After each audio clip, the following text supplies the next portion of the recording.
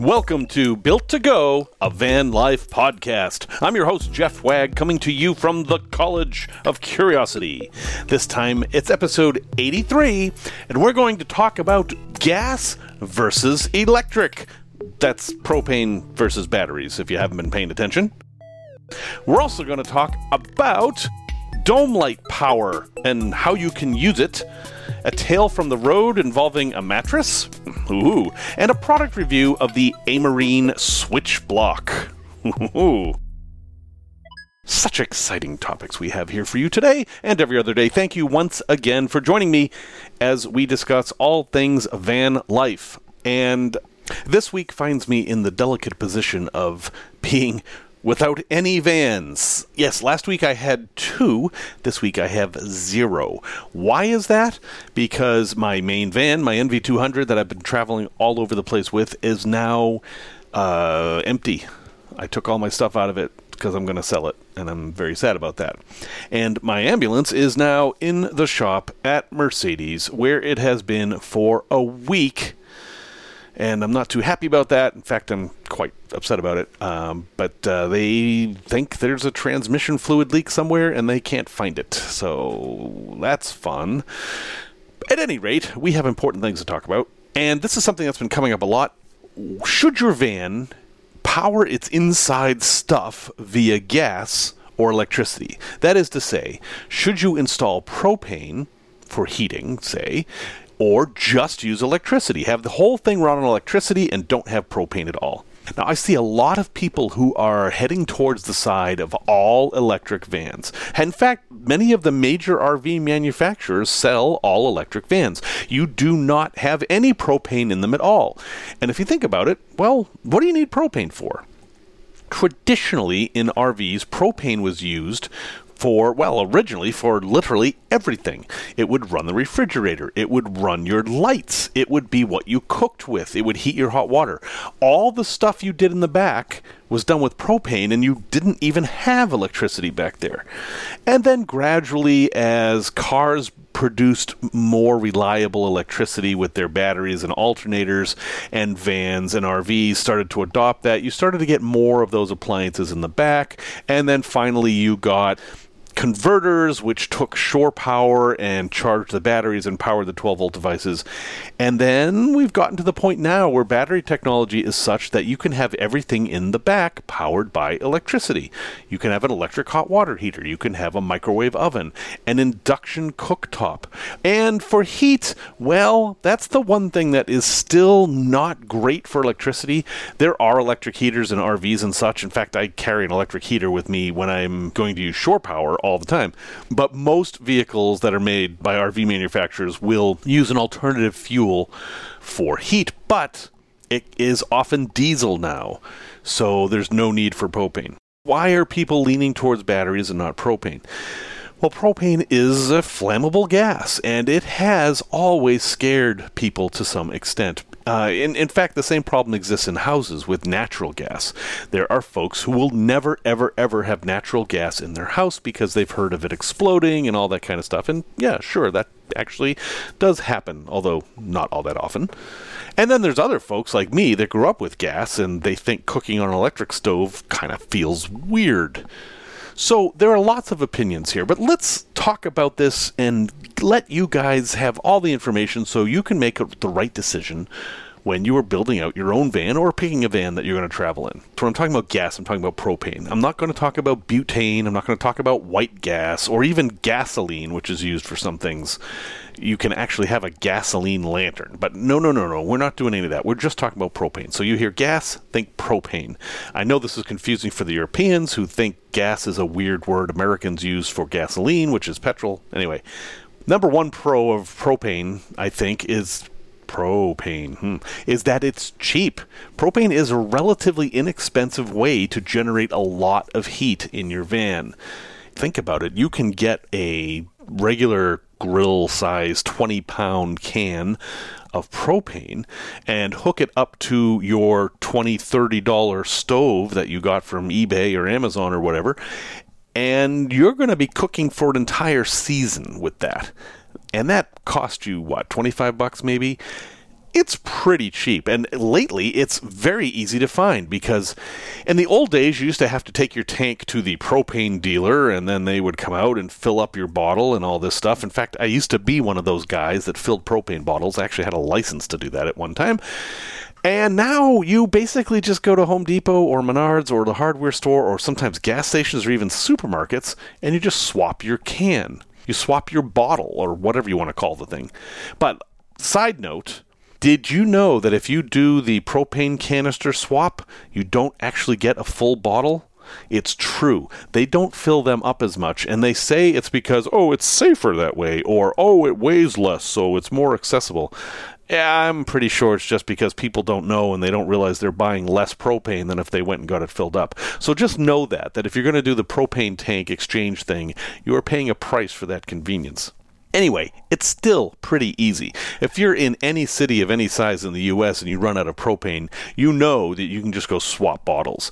And if you have a tank that's not that size, it's not that hard to find a place to fill it up. Many campgrounds will do it, many gas stations will do it, and there's some place in just about any town. And ironically, they're easier to find in rural places because rural places use propane to heat their homes, especially up north. The other nice thing about propane is that you can store a large amount of it. You can use those 1-pound cans, as I've been doing, but that's the most expensive way to do propane. You can get the standard gas grill size can, or you can even undermount a big tank that would last you for many years. I've talked about the Wander Lodge I owned. Its propane tank was so large that for the entire time I owned the vehicle, I never filled it. I don't even know how much was in it. I bought it, I used it, I never filled it, and it was enough gas for the entire time I owned it. That's a really nice feature of propane. Now, what are the cons? Well, it can be dangerous. Of course it can be dangerous. It's a flammable gas. It can leak out, and it's poisonous, although poisoning isn't that big of a problem because it smells. They add mercaptan to it, so you smell it, and you're generally not going to have a problem with poisoning. But the problem is that it can gather in spaces, and then a spark can hit it, and it can explode. That's not a good thing. And it also can run out. I mean, you have to think about that. Gauges for propane tanks are notoriously unreliable. I mean, they're so unreliable as to be almost worthless. And you can run out suddenly, and then you're screwed. If you're out boondocking and you suddenly run out of gas, well, that's it. You have to go to town and get more gas. One that a lot of people don't think about is road restrictions. There are places you can't go with a large quantity of propane, such as the Bay Bridge Tunnel, or any tunnel almost, and some bridges even, which I think is weird. If I'm not mistaken, I think the lower deck of the George Washington Bridge in New York has a propane restriction. So that's something you have to think about a little bit. And sometimes that restriction is just as simple as you have to turn the main valve off, but other times you're not allowed to go in there at all. And it takes up space. Propane bottles can be very, very big, and that space is permanently gone. So that's enough for propane. What about electricity? Well, it's easy. I mean, once you hook it up, that's it. You don't have to think about it anymore. Yeah, you have to think about how you're going to charge it, but generally, once your electric system is set up, you don't think about it anymore. It's just always there, and that's super nice. Also, electric is eco-friendly. If you are driving a vehicle that does not have a smart alternator, or you are charging your batteries with solar, it's pretty close to free energy, and that's always eco-friendly. You're going to be driving your vehicle anyway, so that alternator is going to power those batteries anyway. Again, this is only if you have a non-smart alternator. Smart alternators would shut off if your batteries didn't need to be charged, but because they do, the alternator turns on and that actually uses some of your fuel, so it's less eco-friendly. But solar, other than the ecological impact of actually creating solar panels, is producing power from the sun, and that's about as eco-friendly as you can get. It's also easy to combine with shore power, and why that's important is that you can use the same devices whether you're plugged into shore power or not, because once you plug into shore power, that power can go through a converter, and that will power all your 12-volt accessories in your van, so that is also a good option.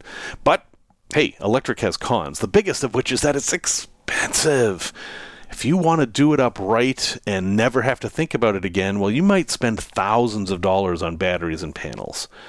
It also can be dangerous. In fact, it can be so dangerous that I would argue that more vans have burned down because of electrical problems than because of gas problems. Gas is kind of simpler, and when something goes wrong with gas, it's more obvious. But electricity is subtle.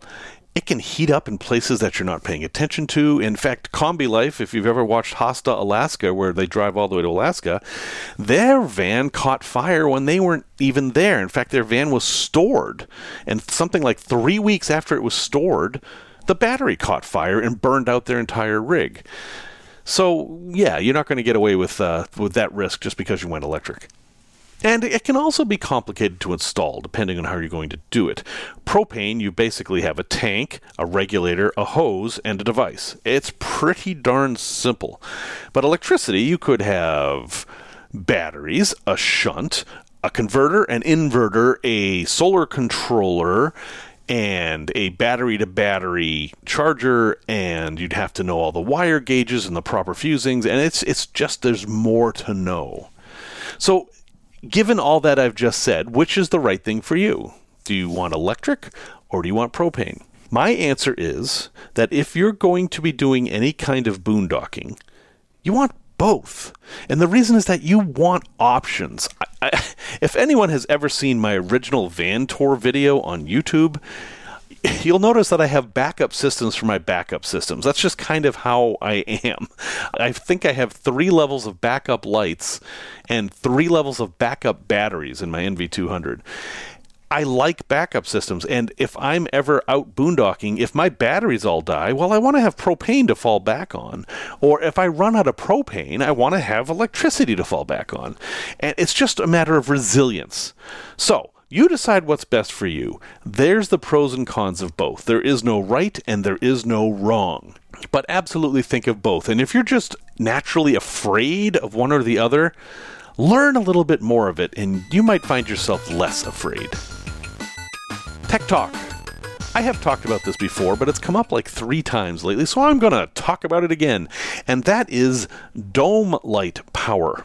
Now, dome light is kind of an old-fashioned term for that light that turns on when you open your doors.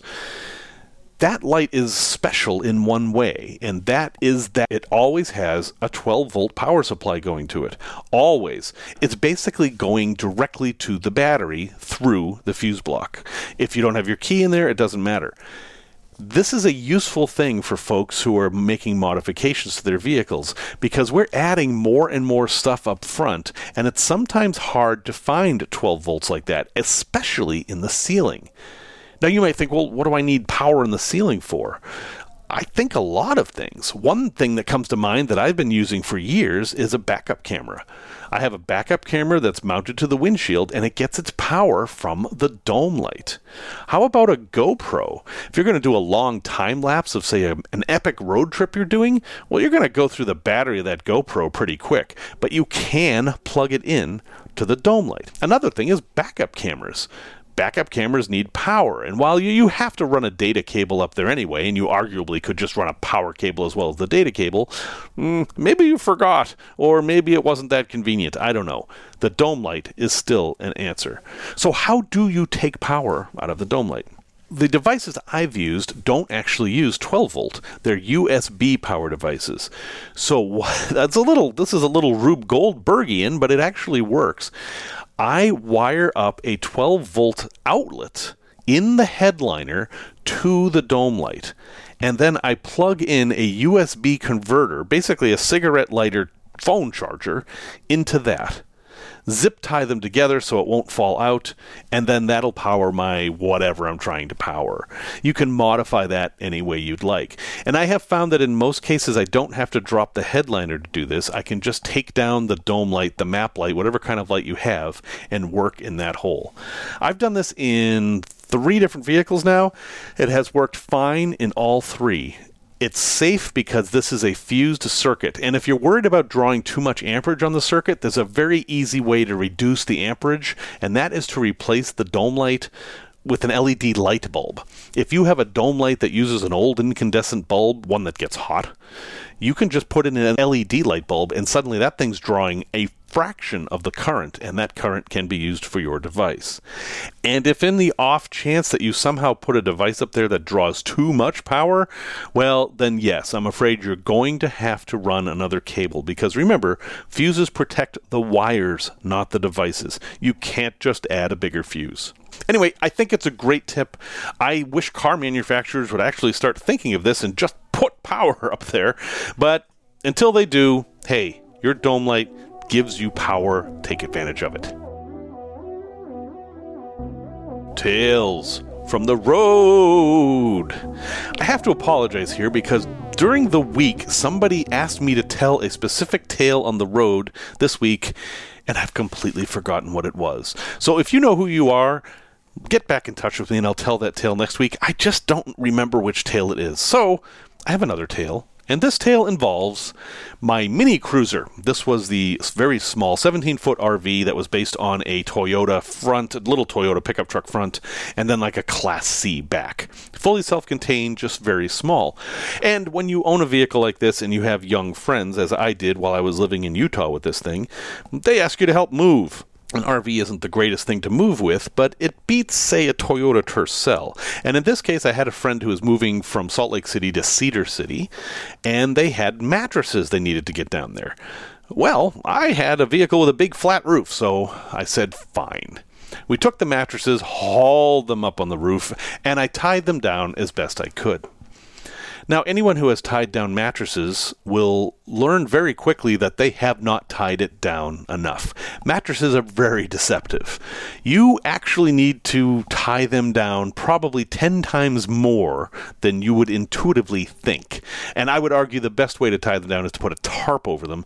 But as you can probably tell where this story is going, driving down somewhere near Provo, yeah, we suddenly didn't have two mattresses on the roof. In fact, I just caught a glimpse of a shadow passing out the very tiny back window of the RV as the topmost mattress flew into the middle of I-15, which I believe this was Friday night and actually had a good amount of traffic on it. Immediately, I saw a Jeep Cherokee drive over the mattress. And I pulled over because I knew that if that one mattress fell off, the other one wasn't going to be far behind. And then I noticed that the Jeep Cherokee pulled over as well and stopped maybe 100 feet behind me. And I thought that was a little odd. I'm like, I don't know why they would pull over. Maybe they just thought they were going to help or something. I'm going to assume the best of people, and I thought they're going to help me out. But they didn't. They got out of their vehicle and then immediately crawled under their vehicle. This is an odd behavior, I thought. Meanwhile, I waited for a gap in the traffic, and I went and grabbed the mattress and dragged it onto the side of the road, and I noticed the mattress was actually pretty damaged. I figured maybe I could pick it up and put it back on the RV, but no, it was all ripped up. And that was when I realized why the Cherokee stopped. Their universal joint in their drive shaft had grabbed the fabric of the mattress and ripped it off and incorporated it into the vehicle. And the poor person, who was a woman, was under there with a screwdriver trying to get all the cloth out of her universal joint. And then I noticed the sheriff's badge on the side of the Grand Cherokee. And I thought maybe this was a good time not to be there anymore. So I felt bad about it, but I kind of got in the motorhome and drove away. And there was no pursuit, and I don't know that there could have been.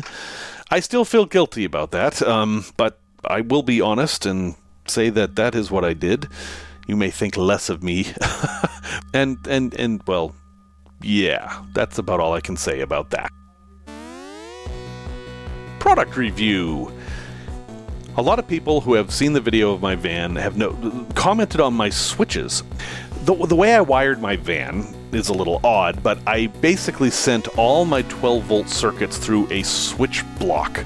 Rather than sending it through a fuse block, I sent mine to a bank of switches. It's 8 toggle switches, very heavy-duty, waterproof, each with a circuit breaker. This is designed for boats, and boats often use circuit breakers instead of fuses because it's hard to find a fuse at sea. If you happen to run out of 10 amp fuses while you are 1,000 miles from shore, that would be bad. But a circuit breaker, you could just, press the button and you're fine.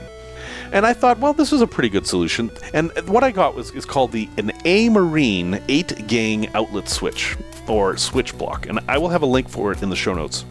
Honestly, this thing has been great. It only lights up when you turn things on, and it lights up with just a thin red stripe. And this is something people get into trouble with, is that they buy these switches that light up great, and they're like, ooh, isn't that pretty? And then they try to sleep in their van, and they realize that their switches are actually keeping them up at night, especially blue lights. Avoid blue lights on anything you buy. Take it from someone who knows. But this doesn't have that problem. It has thin red lights, and it also comes with labels, so you can label each switch very professionally. Now, the labels are marine-oriented, so I had to be a little creative. My roof fan is actually labeled aeration, because I use the fan sticker for my actual fan. But that's fine. You're creative. You'll find a way to handle that. The only negative thing I can say about the switch block is that the circuit breakers are of all different sizes, so I don't know that that's a negative, but you have to plan. Some of them are 15 amps, and some of them are 5 amps. And remember that the circuit breaker protects the wiring, so I wasn't actually able to match the wiring to the circuit breakers. My way of handling this was that basically all my wires can handle 15 amps, and I just put the lowest draw devices on the circuits that use the lowest amount of stuff. For example, I have LED lights that draw 0. I mean, it's like they don't draw anything at all. That's on the 5 amp circuit. But then the other circuit that has, say, the refrigerator on it, well, I'll put that on the 15 amp circuit. And that has worked just fine. I have never, ever tripped one of these circuit breakers. It has never happened.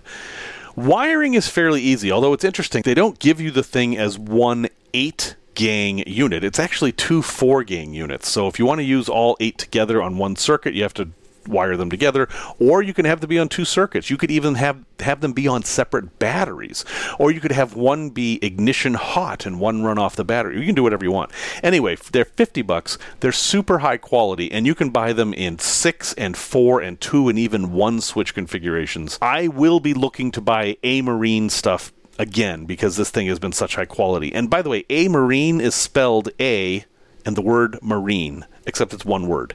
A-Marine, or Amarini, or Amarin. I don't know. It's A-Marine. That's what I'm calling it. I'll have a link in the show notes. It sells out often, so if you can't find it at my link, you can also go to amarine.com and they might have it there.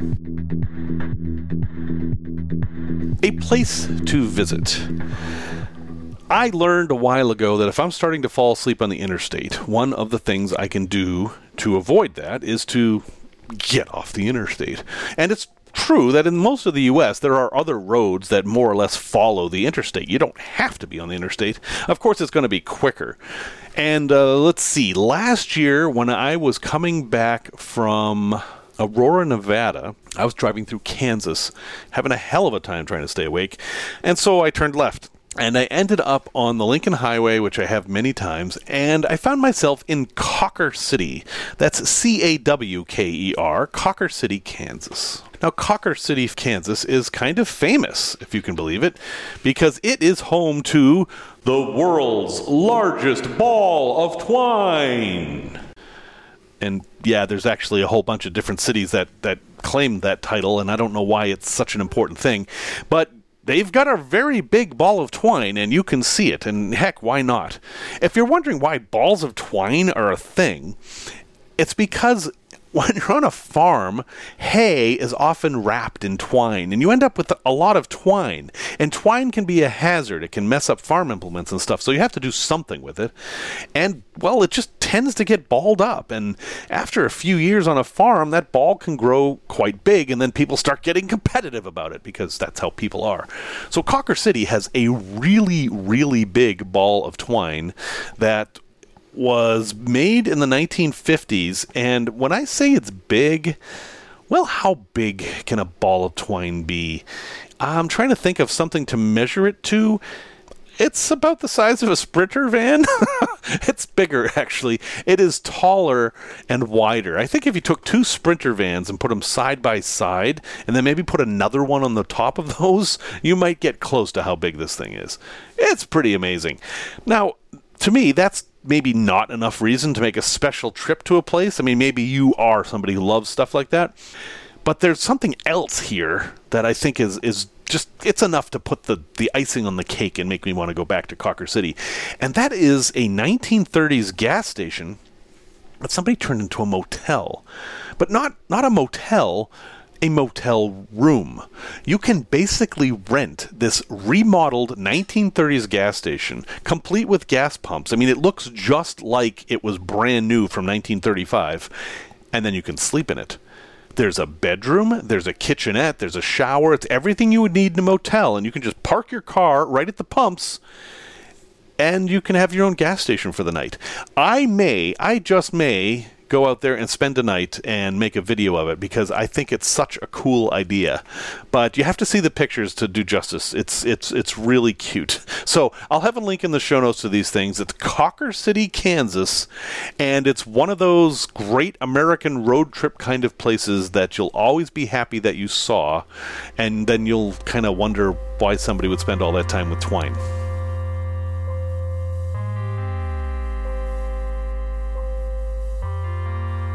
Resource recommendation. Here's one out of left field. I don't think anybody has ever come up with this before. Let's say you need these things. You need a place to park, you need a fairly inexpensive place to have a meal, and you need Wi-Fi. What is all three of those things? The answer is a hospital. Now, bear with me. Hospitals have cafeterias. Those cafeterias have Wi-Fi. And there are always different people coming and going in there, and those people are in there often for many hours as they're waiting for somebody. And nobody thinks twice about anyone bringing a laptop in there. So if you find yourself in the need of Wi-Fi, and let's say it's like 7 at night, and the coffee shops are closed, and you really have no idea where you're going to go get Wi-Fi, go have a meal at the hospital. Nobody will ask any questions except that, are you an employee? Do you get the employee discount? That's it. I've done this many times because my mother was a nurse and my wife is a doctor, and I spend a fairly decent amount of time in hospitals. It works great. In fact, I was there once, and this guy not only brought in his laptop, but brought in 2 monitors and kind of took over a table as this giant office. And nobody cared because it's a hospital. People only care about what's going on with them there. So, hey, just add it to your quiver of places to go to get Wi-Fi. Hospital cafeterias can really work well. And in my experience, the Wi-Fi has been pretty good in hospitals because it's not a place that people typically abuse it. And I'm not suggesting that you do either. Q&A. This one came out of left field as well, but I have an answer. Which potty method, that is, which type of toilet, has the least interaction with the stuff in the toilet? Now, the person who asked this question is new to all this and kind of misunderstood how black tanks worked. She thought black tanks were this thing that you would kind of, all your business would end up in there, and then you would drive up to a dump station, press a button on the dashboard, and all your problems would go away. And then you just drove off. And as those of us who have used black tanks know, no, this is not how that works. Having a black tank means getting fairly intimate with your effluent, and that's exactly the opposite of what this person wants. So considering all the different kinds of toilets that you can have in vans, would be composting or a cassette toilet or a traditional black tank method, I think the one that is the least intimate, shall we say, is actually the bag and bucket method. No, really. It seems primitive. But if you think about it, you sit on a bag, whether it be on a bucket or a specialized seat or whatever, do your business. If you're smart, you'll then empty your trash can in the bag to kind of get rid of everything all at once.